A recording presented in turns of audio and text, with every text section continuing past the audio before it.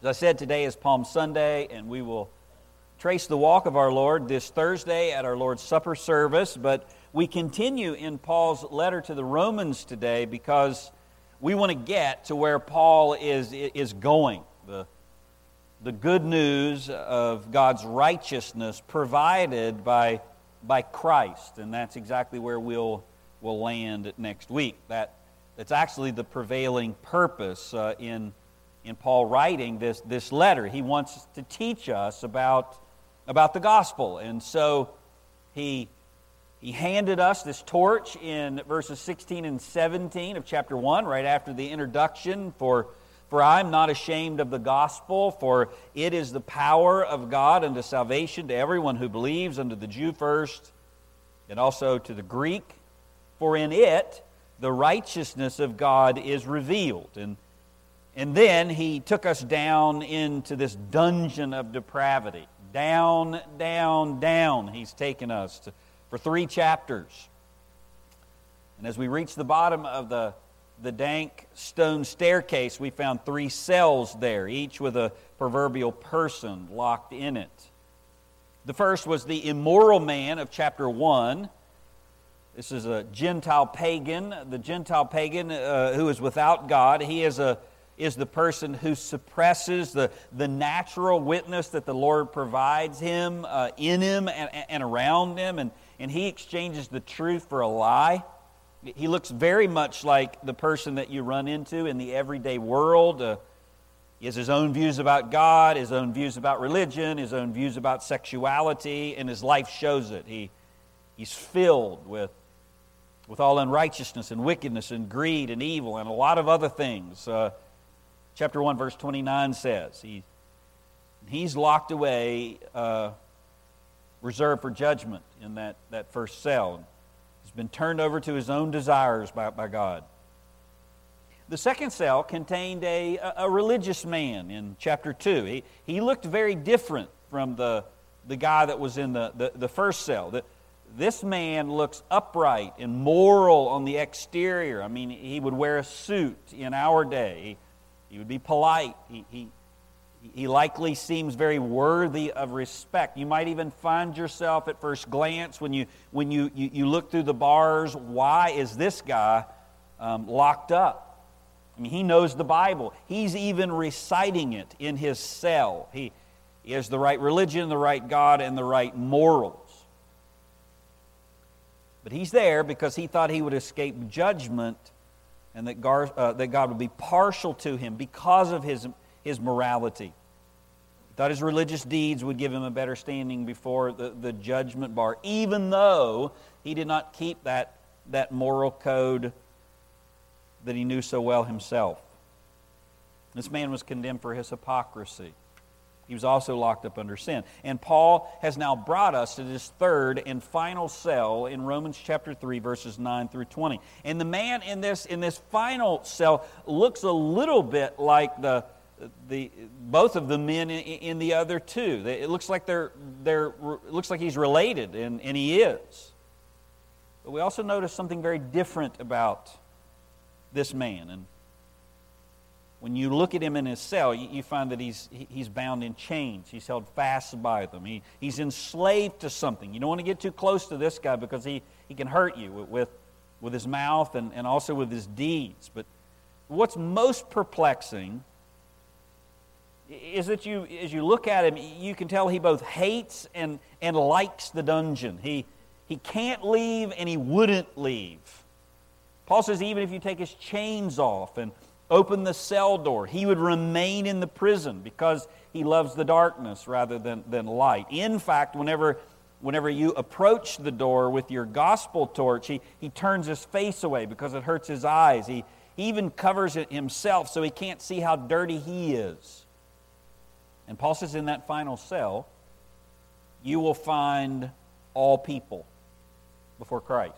Jew or Gentile, all humanity. Maybe that man is you this very morning if you're outside of Jesus. You see, when we often compare ourselves to other people, and again, never somebody better. We always say, Hitler or or the proverbial axe murderer, well, at least I didn't kill someone.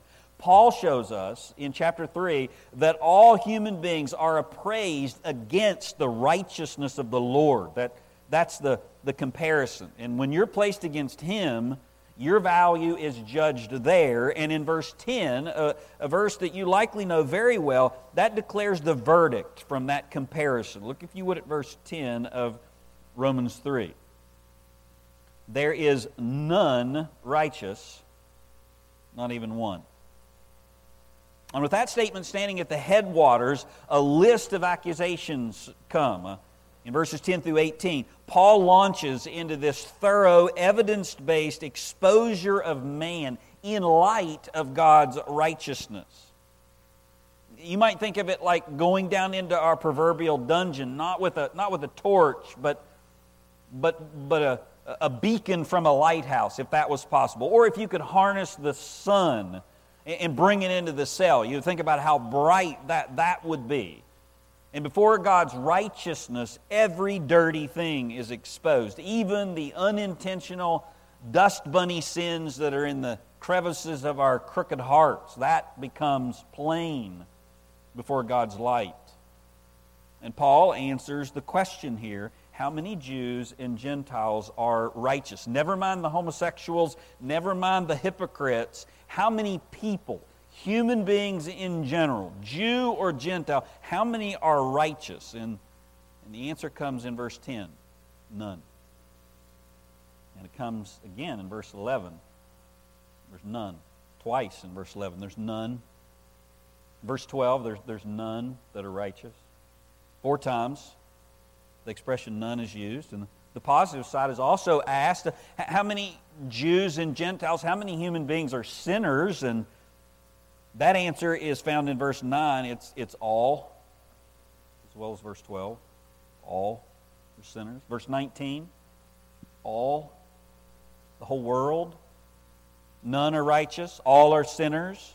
And just so you know exactly what God means by none and all, He underlines it with not even one. And He says that twice. And when you put this passage together, there are 12 universal indictments that God brings against all human beings that summarize the source of what Paul has already went over in chapter 1 and chapter 2. You see, Paul understands that you know already that you're a sinner, because there's this right and wrong and conscience in you. You know that you've failed and done wrong things. What Paul explains here in chapter 3 is why you're a sinner. He explains the source of your sin. In chapter 3, verses 9 through 20, he shows us where our sins come from. All of our sinful deeds, Jew or Gentile, they're sourced down inside of us, in our depravity. And he says we're totally depraved. He shows us why people reject God, why they choose hell over heaven, why when Jesus came into His own received Him not, why at the moment, whenever He opens the door, they refuse the key, why, even if you take the passage in Revelation out of context, why when He stands at the door and knocks, no one goes to the door. No one opens it. Paul reveals where this kind of rejection comes from and presses the argument that he's been making since chapter 1 to a crescendo, to our real problem. You are not just guilty, we are not just guilty, we're godless. You haven't just committed sinful deeds, you're in sin's grip, and you're totally unable to come to God. You have an absolute hatred of His righteousness and an unalterable love of sin, even though you were made in God's image. That's how bad the fall has marred you. Verses 9 through 20 is actually laid out like a divine court case. The charge is made in verse 9. All are under sin. The evidence is presented in verses 10 through 18. That's probably the easy part of this passage to see, because it's probably in italics in your Bible. It's all of the Old Testament verses quoted. Then there's this brief deliberation in verse 19, the purpose of all of that Scripture. And then finally, the verdict. The whole world is guilty, and that's provided at verse 19. And And then the sentencing instructions are given at the very end. When Paul puts all of this together, you get three declarations about the totality of men's depravity. It all comes from these three components of the trial. There's the universal charge, the undeniable evidence, and then the indisputable verdict that comes from God and from His law. And last time we looked at the first, and we started the second one. We looked at the first universal charge. Look, if you would, at verse 9. Paul says, "What then? Or what shall we conclude? Are we better than they? Not at all, for we have already charged both Jews and Greeks are all under sin." And he brings us here to the conclusion. Paul says, here's the conclusion of what I started back in verse 18 of chapter 1. What shall we conclude? The conclusion is both Jews and Gentiles are under sin. He's tying it up in a nice, neat bow, although the bow is black. Paul just got done outlining the blessings and the promises of the Jewish people. They possessed the oracles of God. They were given the words of God, the promises of God. They had the prophets, and so he asked, do they have any advantage in judgment then? And he answers, not at all. Privileges or not, God will not be partial to them in judgment. And most importantly, Paul describes the condition of all human beings. Notice he doesn't say in verse 9, everyone sins. He says everyone is under sin. It means to be in bondage to something. To be enslaved, to be controlled internally, to be captive. The Bible says we're corrupted by sin. It's in us. We have Adam's DNA, and you can't get it out of you. And apart from God doing something to take that out, you're hopelessly locked up there. It doesn't deny human beings can do individual acts that are kind or even good deeds, as we would call them, something that measures up to what God says in His Word is a good thing to do. It means, though, that we have a sin nature. It stains us. And we're blind. We won't come to God. So God has to come to us. And He has to initiate a change in us, or we'll stay in ourselves. As we saw that in Galatians 3 and Ephesians 2 and Galatians 4 and Ephesians 4, Colossians 1, Colossians 3, Titus 3. We just went verse after verse after verse. This is not the only place this is taught in the New Testament. These are Old Testament quotes just all through Paul's writings. The depravity of man. You're in bondage, you're a slave, you're these things by nature, you're dead, you're futile in your thoughts, you're alienated from God, you're living by gratifying the cravings of your flesh, and you liked it, the Bible says.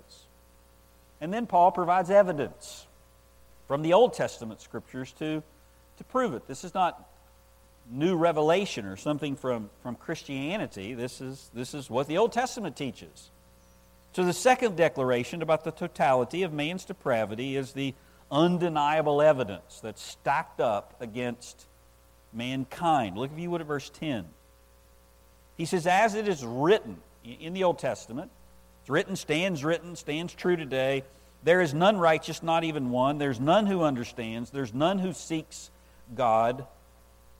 All have turned away. They have together become worthless. There is no one who does good, not even one. Their throats are open graves. Their tongues practice deceit. The poison of vipers is on their lips. Their mouths are full of cursing and bitterness. Their feet are swift to shed blood.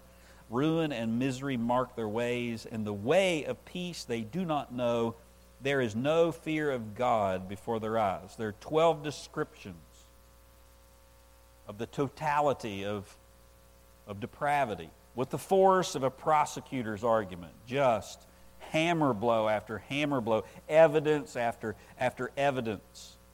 It begins with a pattern. There's this pattern here of this universal deadness. These first 6 statements have to do with man's inability or desire to know, to seek, to care about God. And then he shows what comes out of our hearts in this unjust dialogue. It's how we sin with our tongues and our speech, and then ungodly deeds, the evil acts toward other people, and then all of that comes from this unyielding, uncaring disposition because we have no fear of God.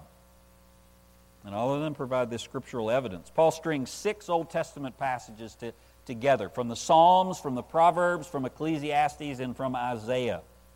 And he starts with Psalm 14, 1 through 3. There is none righteous. No, not one. None. Not the most virtuous person you know or can think of. Not the greatest biblical saint in the Bible. No child before they sin too much. Not Paul. Not Peter. Not humble John. Not you. To be righteous means to be right with God internally and externally. It means we match up with God's margins, what He declares is right. It's what you need to get into heaven. It's a judicial and forensic declaration. But Paul says human beings don't even understand that they need that. Look at this next evidence that he lays before the judge in verse 11. There's none who understands. What do they not understand? They don't even understand that they're not righteous. And there's no one who seeks God. Paul says without Christ, people are spiritually ignorant. They're walking away from God. They're not walking toward Him. The phrase, no one understands, means to be unaware of your spiritual need. You just ask any person on the street. I think we said this last week. What is righteous or good? And you're likely going to get a spiritually ignorant answer. One that's going to be very far from what God declares. I mean, I think the most empty statements in the world begin with, well, I think, and then you know what's coming after that's sure to be stupid. Somebody said after the first service, said, even worse than that is the statement that says, well, I feel, right? Well, I think, I feel. God says, I know. And I declare the end from the beginning. I am the Lord. And to the extent that you agree with what God knows and what God declares, then you can be right. But human beings don't even know that they're wrong. That's what Paul's saying here. And there's no one even seeking the right, seeking the right answer with a pure heart. No one seeks after God, Paul says. According to Romans 1, he's already went over this in detail. People take the revelation of God given, the conscience within them, the right and the wrong, and the fact that there's a creation and it's something bigger than us out there, and they suppress it. And they do that to make a God more palatable to their own liking, no matter whether they call Him Jesus or not. The Bible says all the religious efforts and the systems of the world are not an attempt to reach God. They're an attempt to escape the one true and living God, not come to Him. They exchange the truth of God for a lie. Show people the portrait of humanity that Paul is painting here, the average person on the street, and they'll say, well, we can't be that bad. I mean, and if that's what really what God says, well, I can't believe in a God like that who thinks I'm that way. And Paul says, you're right. You can't, you won't, apart from God's intervention. In fact, we turn away from God's path, not toward it. Look at how he continues here in verse 12, talking about this universal deadness. I would know a better word than that. Paul continues in verse 12, all have turned away, they have together become worthless. There is no one who does good, not even one. 3 more indictments are given. We, all of humanity, we as individuals and in human beings as a whole, we've turned away, we've become useless to God, and not one of us does good. Alva J. McLean said to turn aside here is the picture of a traveler crossing the desert, and without reference points, he gets lost. He gets off course. Or maybe like a ship that leaves a harbor for a faraway port, and he turns off the navigation, and he gets off track. The word means to wander. Paul says men have wandered or deviated from the right way of God. This is the idea that the Bible uses. All we like sheep have gone astray. And when you hear that passage, we're like sheep that's gone astray. We don't think a cuddly little sheep that just kind of gets lost. This is a stubborn, rebellious animal who won't follow the shepherd and wants to go its own way again and again and again. That's the picture of the sheep going astray. And that getting off course has rendered them unprofitable to God. That's what it says here. What does that mean? You've been rendered unprofitable. Well, the Greek is a translation of a Hebrew word. Remember, these are Old Testament quotes, and it means milk that has turned sour. It's something that was intended to be good, and now it's unfit. I mean, have you ever turned up a milk carton without checking the date and took a big drink? You're not supposed to be drinking from the milk carton anyway, but at least that's what my mother told me. You find it sour, though. You learn pretty quickly to check the date and to make sure Mom's not looking whenever you do that from the refrigerator. This example of sour milk is very vivid to me because we prayed for Sue Cook in the pastoral prayer. And the first time that I went to Nepal with her, she had me everywhere. I don't know whether she didn't think that I was going to come back, but I mean, it was slammed. Going, teaching multiple times a day. And one of the stops that we made was at a home of an evangelist that we had bought a cow for. And it was to help his family, help support his family with the milk. And so when the cow was the way that it works, when the cow had the first calf, then they would give that calf to the mission, and then they would give that calf to another, brother in need. And this cow had recently had a calf, and this brother knows we're in the country and wants me to come by and see it. And so we did in the midst of our schedule. And there's really no way to describe the scene to you. I mean, I don't know what comes to your mind, what pictures. This is not in the city. This is like in the hinterlands. I mean, it's a raw block building home with open windows in the jungle, small. The cow is in the back of the house with the people. This guy's walking barefooted through the manure to show me the calf, to get the calf out from behind the cow. And when we'd seen it and prayed with them, rejoicing, his wife, who wasn't with us at the moment, brings out a blessing for us. And it was milk from the cow that had been sitting out for days because they have no refrigeration. And it was summer, about 90 degrees. And she poured it out of a large, open metal pot. And I'm telling you, I'm not exaggerating, I could see lumps in the milk. I mean, it was like the bacteria was doing the high dive jump off the side of the cup, and you can just see it in there. And I have a week of preaching multiple times a day and traveling everywhere to get there. And let's just say there are no rest areas in the jungle, okay? And they're humbly handing it to us as in honor, as a blessing for this cow, saying something in their language. Now you want to know what I did, don't you? Yeah. I prayed hard. And I thanked God for this brother and his family. And whenever I said amen, I put the cup to my lips. And the Nepali brother that was taking us around took my milk and drank it down, chunks and all. Now that is a substitutionary atonement, I'm here to tell you. And I can confirm God answers prayer even in those moments. And Paul says that's what you and I were like. That's what we're like before God. You're not just a carton out of date. You're curdled milk. To Him, our lives are like pouring the water off of spoiled cottage cheese over a bowl of Lucky Charms. It's just disgusting. Notice this wasn't how God created us. Look at verse 12. All have turned away. They have together become worthless. They've become unprofitable. We have rendered ourselves the opposite of creation. You say human beings are made, created by God with His image. That's right. But we have rendered ourselves in this condition. We have no moral use to God because we're under sin.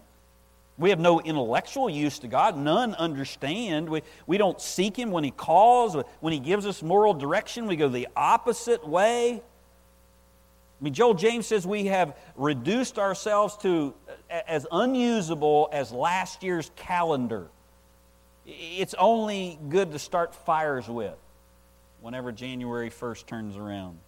He said it's like baking a loaf of bread and forgetting to put salt in it, or baking cookies and forgetting to put the sugar in. And you've got one pan of cookies in the oven, and he said you've got 3 more lined up on the counter like airplanes waiting to go on the runway, and you realize there's no sugar in any of them. What do you do with the ones on the counter? Do you go ahead and bake them? No, they're worthless. Just throw them away. What good are they? And that's the way sinners are to God, how we've rendered ourselves to the Lord. Since we refuse to bring God glory, we are only fit to bring Him glory through putting His justice on display in the fire. You say, that seems so harsh. I mean, I'm a pretty good guy. I mean, I wouldn't hurt anyone. God says you're not even close. Look at how He ends verse 12. There is no one who does good, not even one. Again, Paul's not talking about individual deeds. You can do good things. You can do things that fit into the categories of a good deed. You can say a kind word. He's saying here that when God evaluates the whole of a person's life, there's none that receive the verdict good. None act out of righteousness. And then he says, let me prove it to you. Look at how we talk, how we act, and look at the focus. Verse 13. Their throats are open graves, their tongues practice deceit. The poison of vipers is on their lips, their mouths are full of cursing and bitterness. And then he turns to their feet. He starts with speech as the universal evidence of our guilt. He says the speech of sinners is like the odor of an open grave. You thought my milk example was disgusting. This is really disgusting. The stench that comes out of a sinner's mouth. I can still remember my 7th grade economic teacher's bad breath. That's 40-some years. I don't know how. Every time I asked him a question, he leaned in over my paper. You're there. Wow. I mean, that's not the kind of halitosis that Paul is talking about here. No Tic Tac can take this kind of bad breath away. He says our speech, what comes out of our hearts, it puts a waft of death in the air because a lot of our words harm and kill. In Paul's day, a sepulcher, a grave, a person was buried. They wouldn't be put underground with lots of dirt on it. They'd be put in a limestone cave in a hole with no dirt, and so the body was left inside to decay in the dark. They put a stone in front of it to keep the animals out, but also to keep the stink in, and also keep people from falling into it. And Paul says our mouths are like a grave, a sepulcher that's been left open. It lets all the stink out and all the stink that's in our hearts, and it's also a dangerous place for people to pass in front of. They can fall in and they can get hurt. I mean, have you ever been walking down the road, maybe taking a walk with your spouse or whoever, and there's a deer carcass over in the weeds and you don't know it, and the wind's blowing in an opposite direction, and you get, and all of a sudden, wham! I mean, you just get waylaid by the smell of a dead animal. That's how God describes the way human beings speak to each other. Nice and flowery, and it's good, and it's kind, and all of a sudden, wham! Not every word that comes out. He's talking about the whole of human conversation. He says it's full of cursing of God, cursing of others. Kent Hughes says sometimes it's filthy, sometimes it's deceiving, and sometimes it's as deadly as a cobra bite. Paul just specifically here says we have deceitful tongues, poisonous lips, and cursing mouths. I mean, think about it. We hardly go through a day Maybe you're better than the average. Okay, a week. We hardly go through a week without grumbling about our circumstances in some way. In reality, we're grumbling about God who ordains our steps. We talk about others behind their backs. I mean, did you see what she had on? And you even do that whenever you leave church. Can you believe he said that? We get angry and we hurl insults at each other because someone dared make our lives hard. I mean, we call people idiots whenever they cut us off on the road. We lie. We leave things out to keep us out of trouble. We add things in to make us look good. We boast and we take credit with our tongues for things that we have no business taking credit for. And when someone crosses us, Lord, have mercy. I mean, we hurt, we destroy, we set things on fire with our tongues. We transgress. I mean, James is right. This little muscle that's behind your teeth can unleash a world of evil. We break vows to others and God. We promise God, I'll just get me out of this. I'll never do it again. Only to find the next Friday night doing the exact same thing. And notice Paul says that our mouths are full of this. Verse 14. Their mouths are full of cursing and bitterness. You think God's just going to overlook that? And it's not just what we say.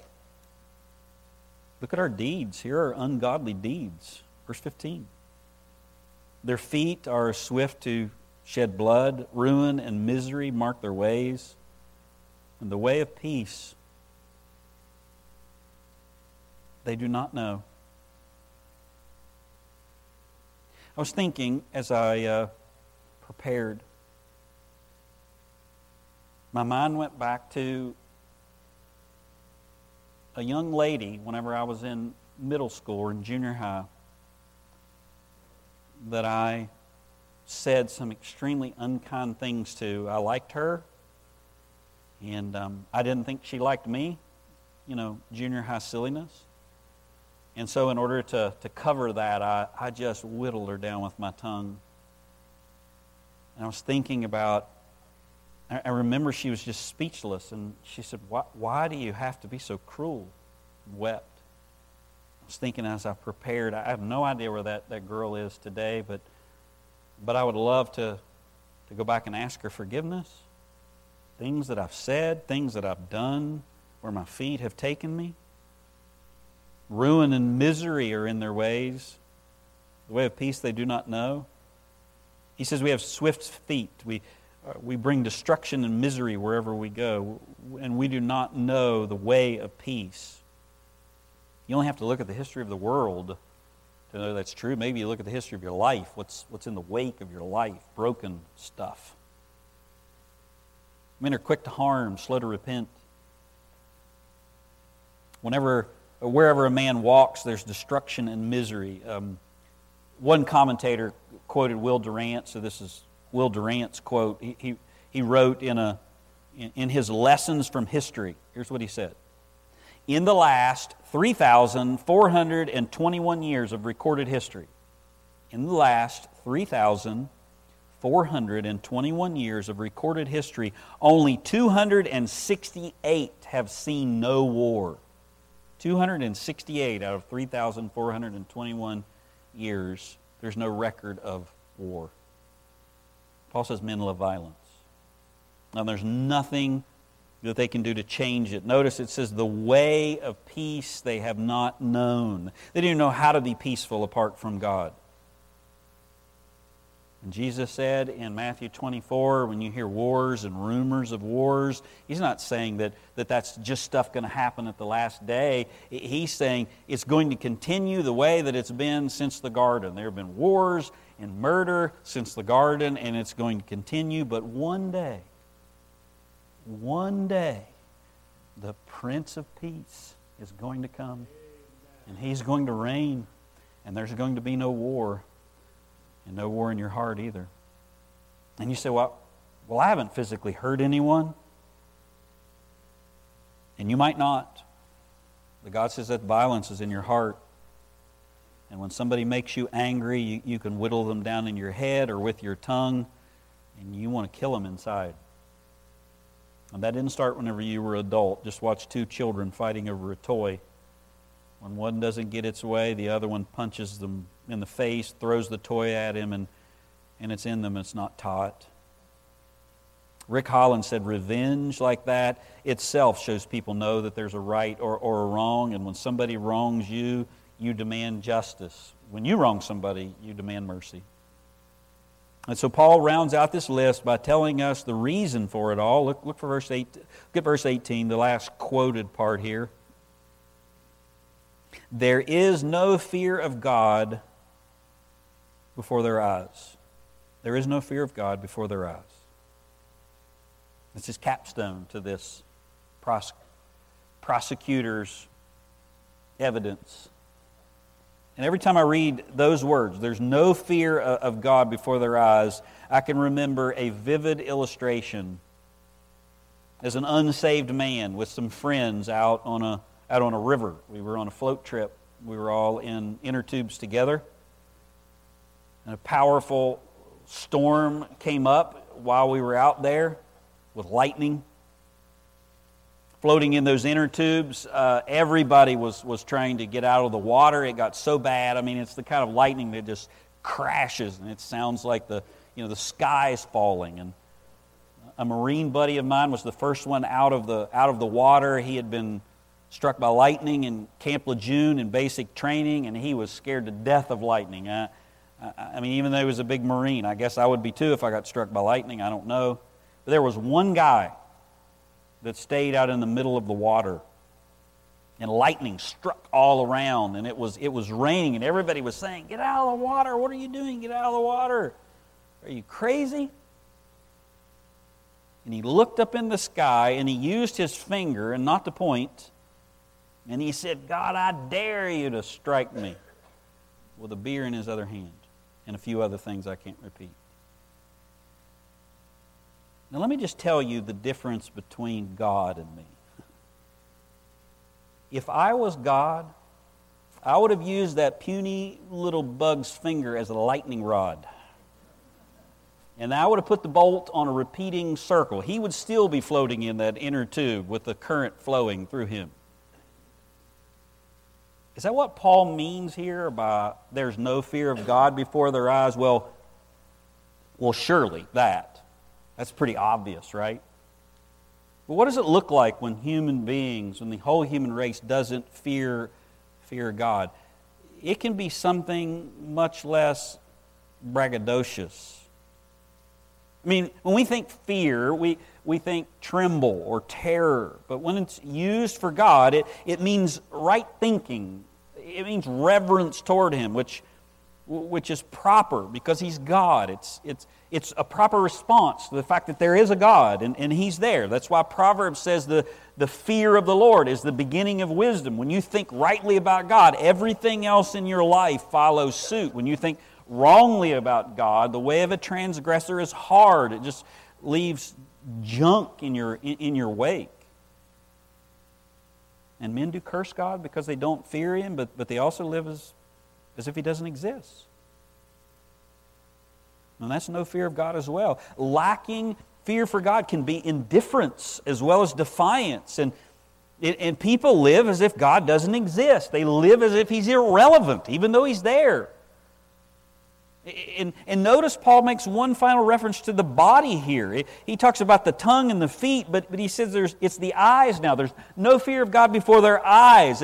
The eyes represent what we focus on. And he means there's no thought of God before their eyes. He's not their focus at all. They dismiss His word. They neglect His church. They trample His Son. They never worry about the judgment that's coming. That's what he means by no fear of God. It's indifferent. James Montgomery Boyce said the irony of all of this is the state of human beings in our sin is that we fear everything other than what we should. The pagan in the distant jungle fears the rivers, the rocks, and the trees. He fears the sky, the thunder, the spirits of the night. The civilized pagan fears the future, hostile neighbors, disease, technological breakdown, And above all, everyone fears death. And any and all of those things will pass away, but God will remain, and you do not fear Him.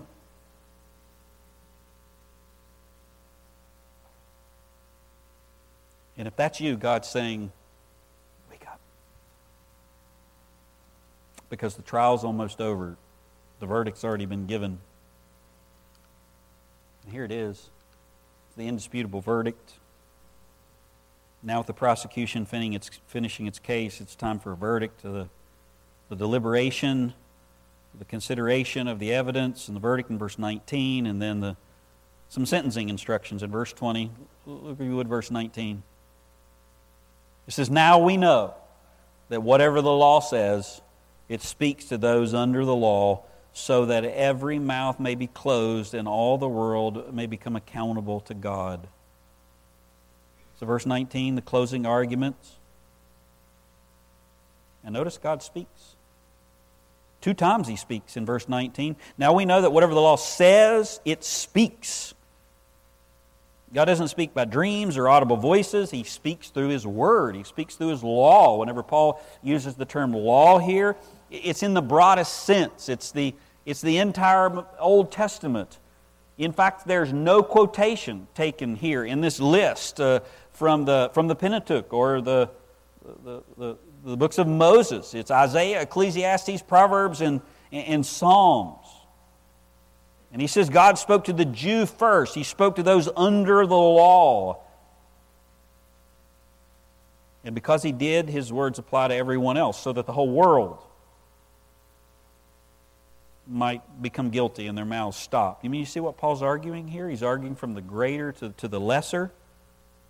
He's saying if the Jews, God's chosen people, if they can't escape the verdict of the law, then no one can, and surely not the world without even the promise of God's favor.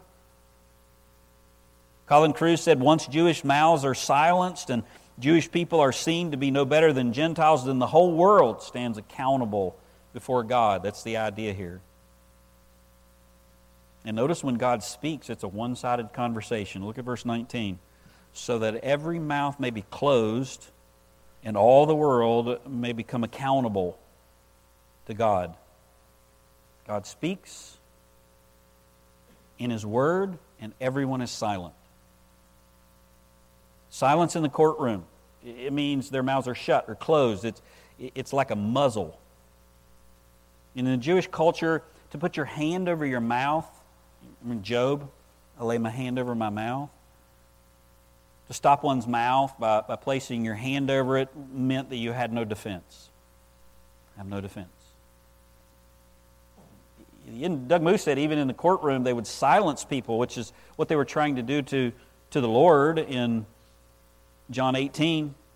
When He said this, one of the officers standing nearby struck Jesus, saying, "Is that the way you answer the high priest?"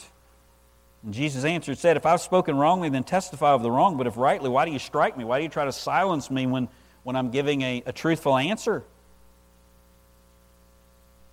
But God speaks about our lives, and no one has a case. No one will argue. No one will say, yeah, but. No one will say, well, would you consider this? There'll be silence in the courtroom. Think about it. When you stand before the Creator of all things, do you really think you're going to argue with Him? That you're going to give some defense? That you're going to present some case that says you were not as bad as He says that you actually are? No, you won't speak. You'll be rendered without words. You'll be muzzled. And that's the purpose of all this condemnation, so that the whole world, the mouth of the whole world would be stopped. All mouth, all flesh are to be silenced by God's word here. And without defense, there's only verdict. The verdict of guilty. They're accountable. And then the sentencing instructions come. Look at verse 20. He says, because, notice an explanation, because by the works of the law, no flesh will be justified in His sight. For through the law comes the knowledge of sin. Paul adds the reason why no one can be justified by God, or justified in God's sight by the works of the law. It's because through the law comes the knowledge of sin. Through listening to verse 10 through verse 18, you don't become righteous, you realize what you are. That's what he's saying. The purpose of the law is to make people conscious of their sin. And they need to be conscious because there's none that understands, there's none that seeks after God, and they're all going in the opposite direction. It was never intended to save. I mean, you realize that when God gives us this kind of portrait, He's not being mean or cruel. He's showing you your real problem because you're unaware out of your spiritual ignorance. I mean, Paul says the law is like a radiologist or an x-ray that shows the broken bone. It's not an orthopedist. The law is like a set of bathroom scales that tells your weight. It's not a diet program. It doesn't fix the problem. It's a diagnostic. It's not a deliverer. F.F. Bruce said the law brings out men and women's sinfulness, but does nothing to cure it. Therefore, no one will be declared judicially, forensically, righteous in God's sight by the works of the law. It's exactly what Paul says in Romans 7:7. He'll get there and explain it all to us. He says, I would not have come to know sin except through the law, for I would not have known about coveting if the law had not said, you shall not covet. This is the works of the law, first of 8 occurrences in Paul's writings. And it means obedience to the law, using the law to amass some merit that would ensure a favorable verdict from God. Paul's message is apart from grace and God making the way of salvation. All the law can lead you to do is acknowledge and confess you're morally bankrupt. It's like a portrait of a perfectly beautiful person, and as you compare yourself, you see all your flaws, and that's the conclusion of the whole matter. In light of who we are, not compared to somebody else, but measured by God's standard, the whole world is guilty before God and silent. And this is a declaration of what's going to happen one day in the future when you stand before the great white throne judgment. But I don't want you to miss the grace in the fact that he's telling us this now. There's a reason that God has given His law in Romans 3, 9 through 20 to silence you. There's the reason that He has beat you into the dirt for the last 3 chapters. And there's no way that you can get out of it. He's rendered you silence so that you might be able to hear. Most people are busy, too busy, making excuses and pontificating about God themselves, and they don't actually listen to what He says. And so Paul renders us silent, God renders us silent so you can find hope. And so in His mercy of silencing us, we're ready to hear. And look at verse 21. This is what He wants you to hear.